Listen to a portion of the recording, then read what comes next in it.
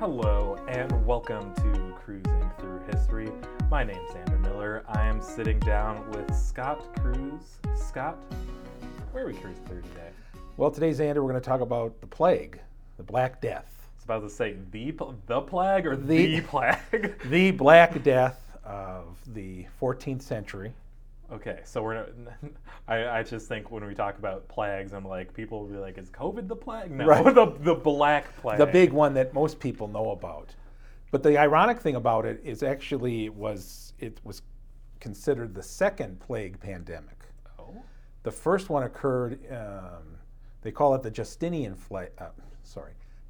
plague, and that occurred between 541 and about 750. And that was, there's actually a book called Justinian's Flea, and we'll be getting into a little bit later. That was the first one, and that was when, and what the written accounts that people left behind of that, it's pretty clear this was plague. The swelling in the armpits and the groin, the quick death, the discoloration of the skin. So you say that, and I'm just wondering how, like, defining plague, like what is making that? Is that they're like symptoms to what is exactly a plague? Right. So we should probably start with the plague was caused by a bacterium. Okay. And it was discovered. It wasn't until 1894 that it was discovered in Hong Kong by a doctor, and his name was Alexander Yersin. So the bacterium is actually named Yersinia pestis, and it occurs naturally. It naturally infects ground rodents like marmots. Okay. We don't have a lot of those here, and so marmots are a host. It's actually called a zoonotic disease, which just means it's transmissible between animals and humans. So the Yersinia pestis is very interesting because in its host, it's fairly benign, like a lot of diseases, because of course it has to keep the host alive. Yeah. But what it does is it gets into fleas that live on. It gets a little complicated because it's not exactly the marmots themselves. It gets into fleas that live on them. Mm-hmm. And it's really interesting how these microbes adapt, because in the case of Yersinia pestis, what it does is it actually grows in the gut of this flea, and it blocks it when it brings in food. So what this flea thinks, it's constantly hungry. Oh. So it has to feed all the time. And so when the flea bites something, it releases all this bacterium into the unwilling host. And what it does is it goes through like two stages. So the host, the marmot, it doesn't kill, but what it does is it transfers itself like to a rat. Yeah. And that's really our good friend, the black rat. We've talked of rats in some couple of other these podcasts. So it's the rats that are really the vehicle, and they think it was the vehicle for this spread that happened in the 14th century. So I mean, the 13th marmots, century or 14th century. The marmots are just, they're carrying it. They're asymptomatic. It's not bothering them. Then it gets to then fleas that fleas on animals get Right. it, and then it like develops in them a little bit more and makes them have some symptoms. They're hungry all the time. Right. Gets it to those rats. Right, and so actually the fleas, the rats themselves actually will show some symptoms of plague. They'll get tumors and stuff. It'll kill the rat. Yeah. Eventually. But And really, when- it's a flea. That's the real The issue. flea is the vector. And so what happens is when the rat dies, well, the flea just looks for another thing to jump on. Mm-hmm. And thing about rats, especially the black rat, it's also been called the ship rat, is rats live very comfortably with human beings. Mm-hmm. They're not that shy, as we know. So when humans began to live in communities, like especially agricultural communities where they'd have grain, there'd be food. So you have this perfect storm. The rats have sort of come with us.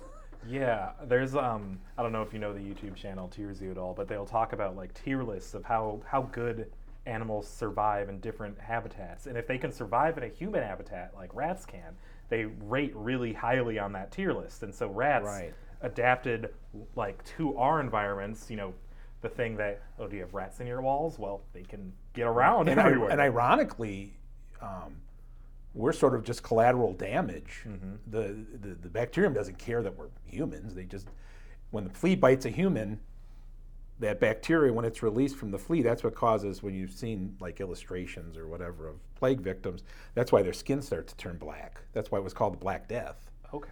Along with the buboes and other symptoms. But there's actually 3 forms of this kind of plague. There's bubonic, where you get the swelling of the lymph nodes. There's something called pneumonic plague, which is how I can spread it to you if it's respiratory. Oh. Sort of think of COVID. If I cough and it releases that bacteria, you can catch it too from aerosol droplets. And then there's one called septicemic plague, which is the flea bites you, it goes right into your blood and doesn't have to bother going to the lymph nodes, because by that point. And so I've read, it was really interesting doing research on this, because of course, like anything, no one can agree on why it spread so widely. But it would make sense. There was a doctor, a scientist, I believe, archaeologist in England, who thinks, well, where are all the dead rats' bones? We have all these skeletons of people, but so is it the rat? But it would make sense that maybe it was spread pneumonically. Maybe once it reached Europe, people in close proximity were spreading it by coughing and other ways. Once the flea bit you, you could just immediately spread it to someone. You didn't really need the rat. So pneumonic plague and some have speculated that's how it traveled that way through the air. But it's really interesting that the Mongols play a role in this, because it was first noticed in the Crimea, which is in the Black Sea, which is in Russia and the Ukraine. We won't go into that. But it was first noticed in the Crimea in 1347. Well, what happened in 1347 is the Mongols were laying siege to the city of Kaffa, which was a port. It was a Genoese port. The Italians had a port there, and their ships were all there. And they were actually sort of catapulting, because the city had walls, like a lot of medieval cities. They were catapulting plague-infected bodies into the city. Oh, no. So this is like the first example of bacteriological warfare. Biological warfare. So you had these corpses that they were sending in. I don't know. I didn't get that much into the science on if it could be transmissible that way, but it is funny, because then and of course, if you factor in the rats who traveled on all the ships, well, the Genoese had these Black Sea trading networks that went all over the place. And not just Europe. I mean, the Middle East was hit pretty hard by the Black Plague, and so was Sub-Saharan Africa and Egypt. There were many cases of plague there. In fact, some of the numbers are kind of staggering when you think about it. I think they said it caused 75 to 200 million deaths. That's been an estimate. And for when we hear 75 to 2 million deaths today, we're talking out of billions. How about? Do you know what the general population was? Well, it's estimated that the plague or the Black Death killed 30 to 60% of the European population. Wow. That's a lot, as we would say. And they guess that before the plague, the world population was maybe around 475 million. Afterward, it was 350 to 375 million. Jeez. And in fact, it wouldn't regain its 1300 level until 1500. So 200 years later is when it finally got back to where it was in 1300. And even though the plague itself, the peak was between 1347 and 1351, you still had incidents of it going forward. In fact, there was a third plague epidemic in the mid 1800s that started in China and kind of fanned out to the rest of Asia. So, and as far as we know, the Yersinia pestis is still around. Yeah, it's kind of, it seems, it hasn't gone anywhere. That's a scary thought when you think about it, because it's kind of like the Spanish flu, how that kind of just died out. And of course, in that case, maybe it mutated into a different form of influenza. But the bacterium can evolve as well and have evolutionary changes. but but I think now today, if you would get a case of it, it could be treated with antibiotics. Even up to 1960, there were still about, I think the World Health Organization, I read, it was still going, it finally said in 1960 that it was starting to go down. And like that year in 1960, there were 200 deaths from the Black Plague. But, I mean the plague, and Black Death, I'm getting them all mixed up here. But every year since 1960, it has gone down. Yeah. And that's modern medicine for you. That's modern medicine. And I'll tell you, you think of a 30 to 60% loss of the population. Well, that wasn't just a medical, that was a social issue too. That's what I'm thinking. How, from what you've seen, how did the Black Plague affect culturally? Because even now with, I'm thinking COVID affecting us culturally. Yes. And that's, I mean, I'm not an I don't know, full Right. Spreading rates, but I know the death rates likely lower for COVID than the Black Plague. But Right. socially, even just with the people that are the percentage that are dying, that's a huge effect on us. How does that affect? And one thing you saw in post-plague society, I guess we'd call it, was it was the end of serfdom. Not serfdom, but it was the end in Europe at least. Wage laborers started to make more money.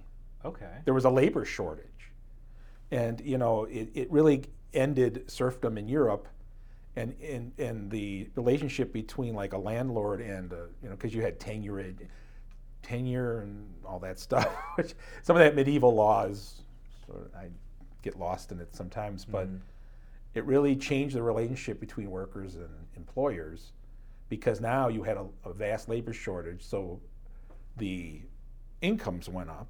People had more mobility. They could leave a job. Like, well, now we're free to go. Yeah. And to the point where some places, like in England, some localities started enacting these laws where they've had wage freezes because they didn't want to lose their laborers. And if you move somewhere, if you were intending to move somewhere, they could jail you. They could imprison you. Wow. So they wouldn't lose that labor pool because it was so. And there were other labor-saving devices because there were no more people. So a lot of agricultural work went into animal husbandry, whereas before it was grain. It revolved around grains. Well, that requires a lot of labor. Whereas with animal husbandry, if it's you and somebody else, you're a shepherd or something, you don't need that kind of labor for it. So I can imagine like herding dogs being really important for that. Right. And luckily, those animals didn't get, even though it can travel from an animal to human, it had this transmission, but I don't think like canines or something were susceptible to it. So yeah, it really changed the society in a lot of ways. Of course, it just has to. And if you look at the art from that era, this is where you get a lot of the art with like skeletons riding horses, and everyone's depicting hell and death. Or like even famously, and correct me if you didn't see this, the Plague Doctor image. You know those?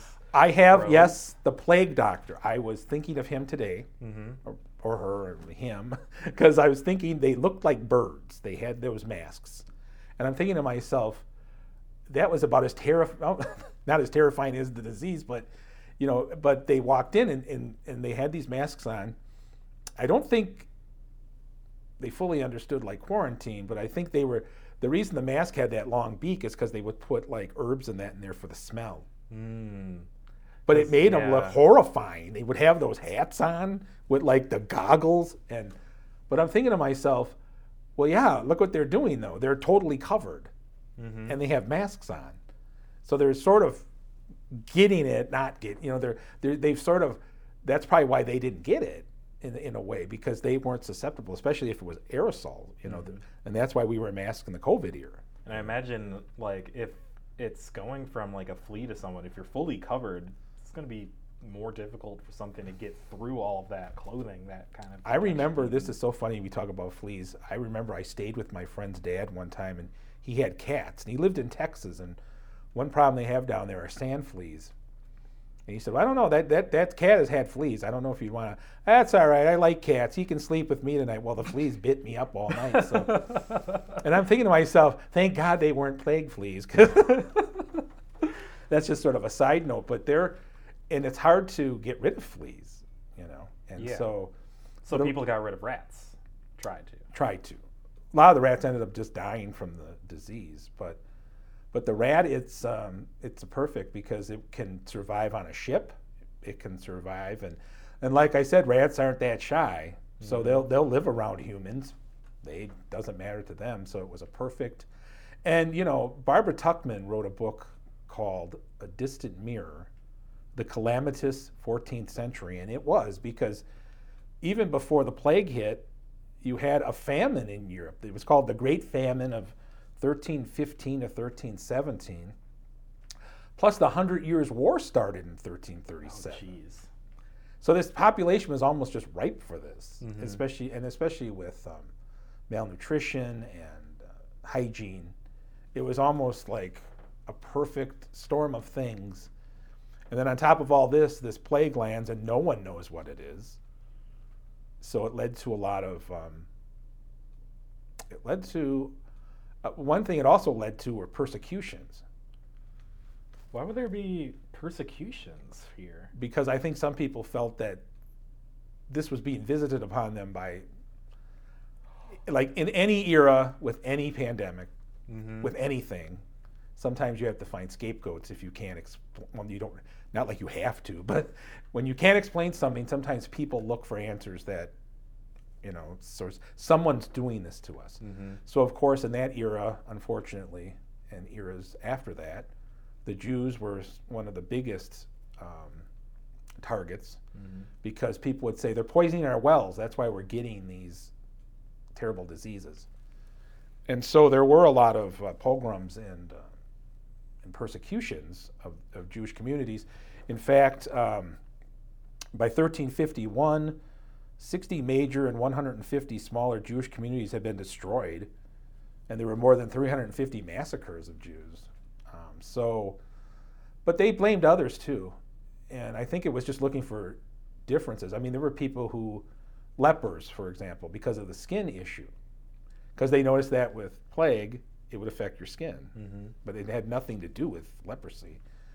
I mean, they were killing, some people that had psoriasis were killed because they looked like they had something wrong with them. And so there was a lot of scapegoating because people didn't know. And of course it's fear. Yeah. They don't know, so they're susceptible to fear. And I'm not going to say it's understandable not to go that far, but I think, people thought, oh my God, it's the end of the world. Yeah. That was 30%, 30 to 34%? Almost 60%. In fact, I was just reading today that the old number was a third, but new research has almost suggested a half. So it's almost gone up. The estimate has gone up, not down. It's almost fair to say that would be like the end of the world as they know it. Because if you're looking in a room of 4 people and you go in tomorrow and 2 people aren't there anymore. And that's how fast it was. I think it was Petrarch, the Italian poet or whatever. You would breakfast with your relatives in the morning, and they would be dining with their kin in heaven or the next world by evening. And so, and that did happen. I mean, it was so fast. I think it would hit you so fast, and it was very quick. Yeah. You didn't really linger when you had this. So I can see why, and it would upset society so much. And in fact, a lot of the population, a lot of monasteries got decimated because people went there for refuge because they thought it was a punishment from God or something. So people were going there. Well, inadvertently, they're spreading it to the monks and that who are there, trying to help them. And of course, that decimates a lot of the monasteries around Europe. Yeah, it's so interesting where there's patterns in history and how people behave too, because blaming someone else or scapegoating someone else, you can see that when we look at like HIV/AIDS epidemic, we're thinking like 60s, 70s, 80s, through those Right. time periods. The scapegoating of, we don't know what's causing this. How does this spread? We're going to blame this group of people it seems prevalent in, or that it seems Right. that it's Because someone could argue and say, well, you guys are getting it, but I'm not. Why are you getting it? exactly. And then also when we think of COVID as well, you gotta blaming a group of people rather than look at, well, wait, how does this spread? How do we deal with this? It's interesting to see the patterns there when you did your research, and I was like, whoa, Right, yeah, that's it's- interesting. It's very interesting, and especially I read this book. It's a fairly large book, but it's very good. It's called Plagues Upon the Earth: Disease in the Course of Human History by Kyle Harper. Now, the author, actually, I read one of his other books because he talked about how disease and climate change contributed to the fall of the Roman Empire. Mm-hmm. And I'm seeing this more now when people write about the ancient world. They're going more to environmental factors. Instead of just, the barbarians invaded and then it was over. Yeah. That there were other reasons, droughts, things of that nature. And when they say climate change, they may not mean it the way we mean it in a modern sense, but they mean it like if you get droughts, that causes famines, which makes you susceptible to disease. There's this sort of cycle. Mm-hmm. It's really a good read. It was a little sciencey in the beginning, and that's fine because it should be. But it's funny because it's written by a historian, but once you get into the meat and potatoes of it, it's pretty good. And then Norman Cantor actually wrote a book about the plague. I think this is sort of a classic, but really for a long time, no one really paid much attention to the role of microbes in history until Plagues and People was a book written by William McNeill, I think, in the mid-'70s. He started talking about that, and so then. Now I think it's becoming more prevalent in research. So. And it's interesting that these are very people-focused. As I guess when you're talking about history, you're talking history of people. So it's rather than like a medical history of it necessarily. Right. I mean, you got to sort of explain how people get it. But yeah, it just upends. I mean, you're right. I mean, you lose 60% of your population. I mean, what are you going to do after that? I mean, It's pretty hard to replace that. In fact, it took 200 years to replace that. And in fact, they were saying, I think I also read that once the population level started rising again, that was pretty much where some of these gains that were made were drawn back because now you had enough people.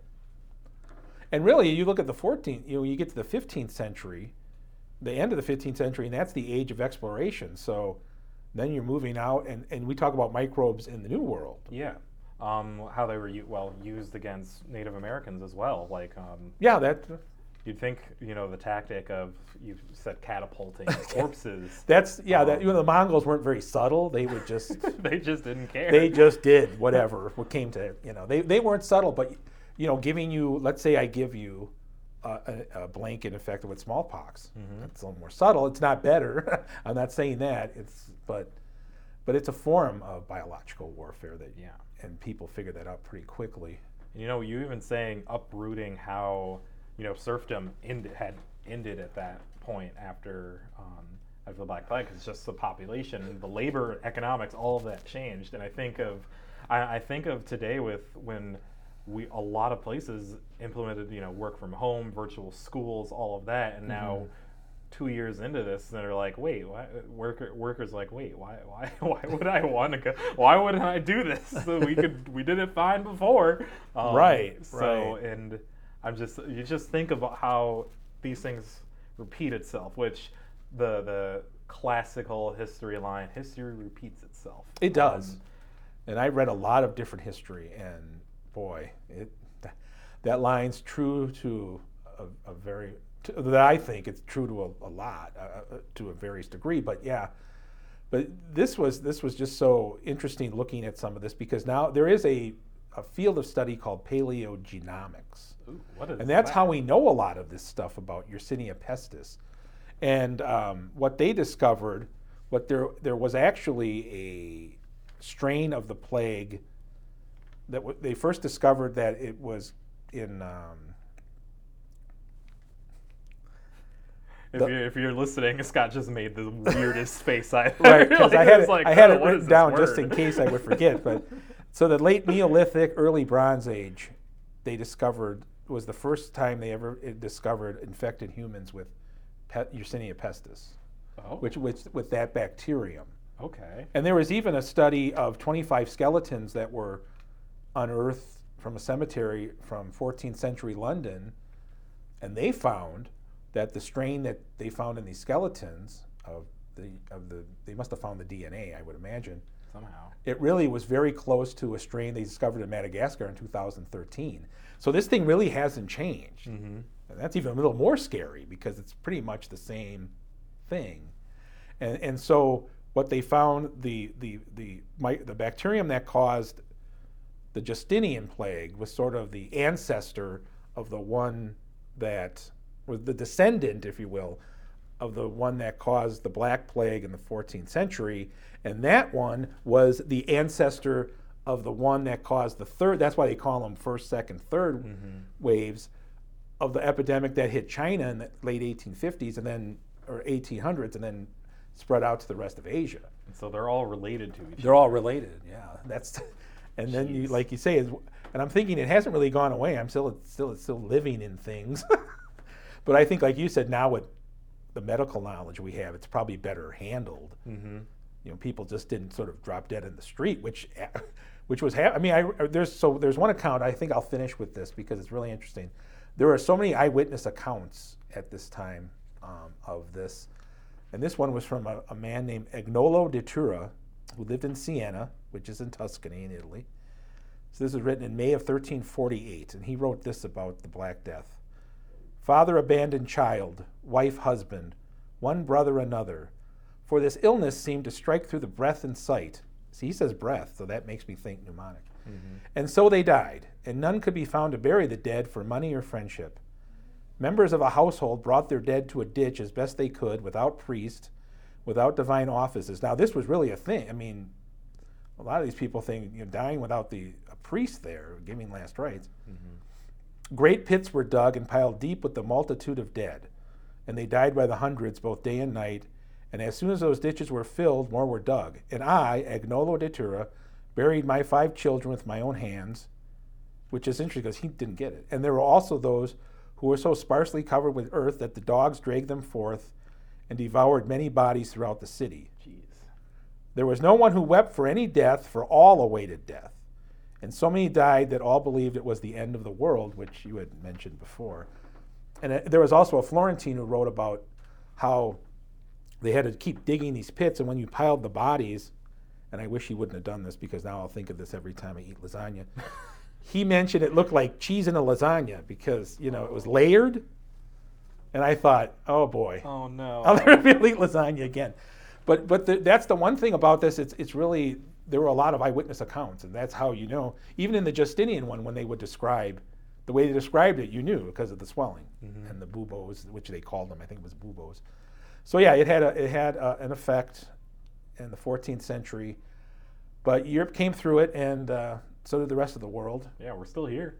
We're still here, and like I said, it took a while. It took 200 years to get that population level back up again, and it would still break out here and there, but not like that. So it's always interesting how you have these breakouts of things, but then they go away, like the Spanish flu. It broke out, it ended, and then that was it. Yeah. So you keep looking over your shoulder like, where is it? So it really caused demographic changes. And one other change I should mention before we end is because there were so few people, some argue that this led to reforestation.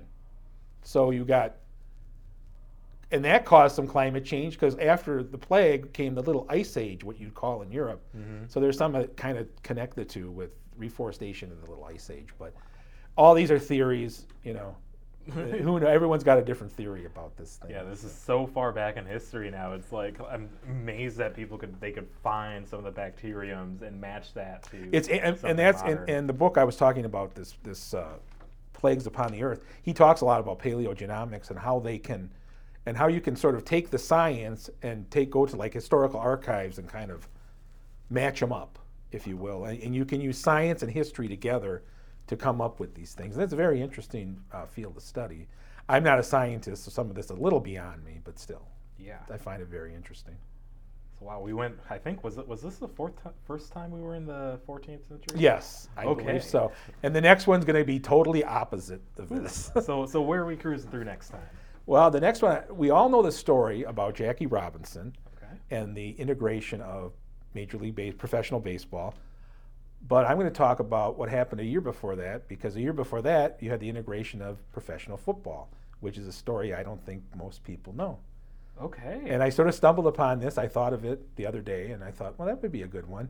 And it's so far removed from the Black Plague. It's really different. But you know, we've switched gears before, and I promise in that one we won't talk about rats, because I know we've talked about rats and the World War death, I, corpses, pestilence, no more apocalyptic things. Okay. For now. So Well, I'll look forward to it. Thanks, Scott. you're welcome. Thank you.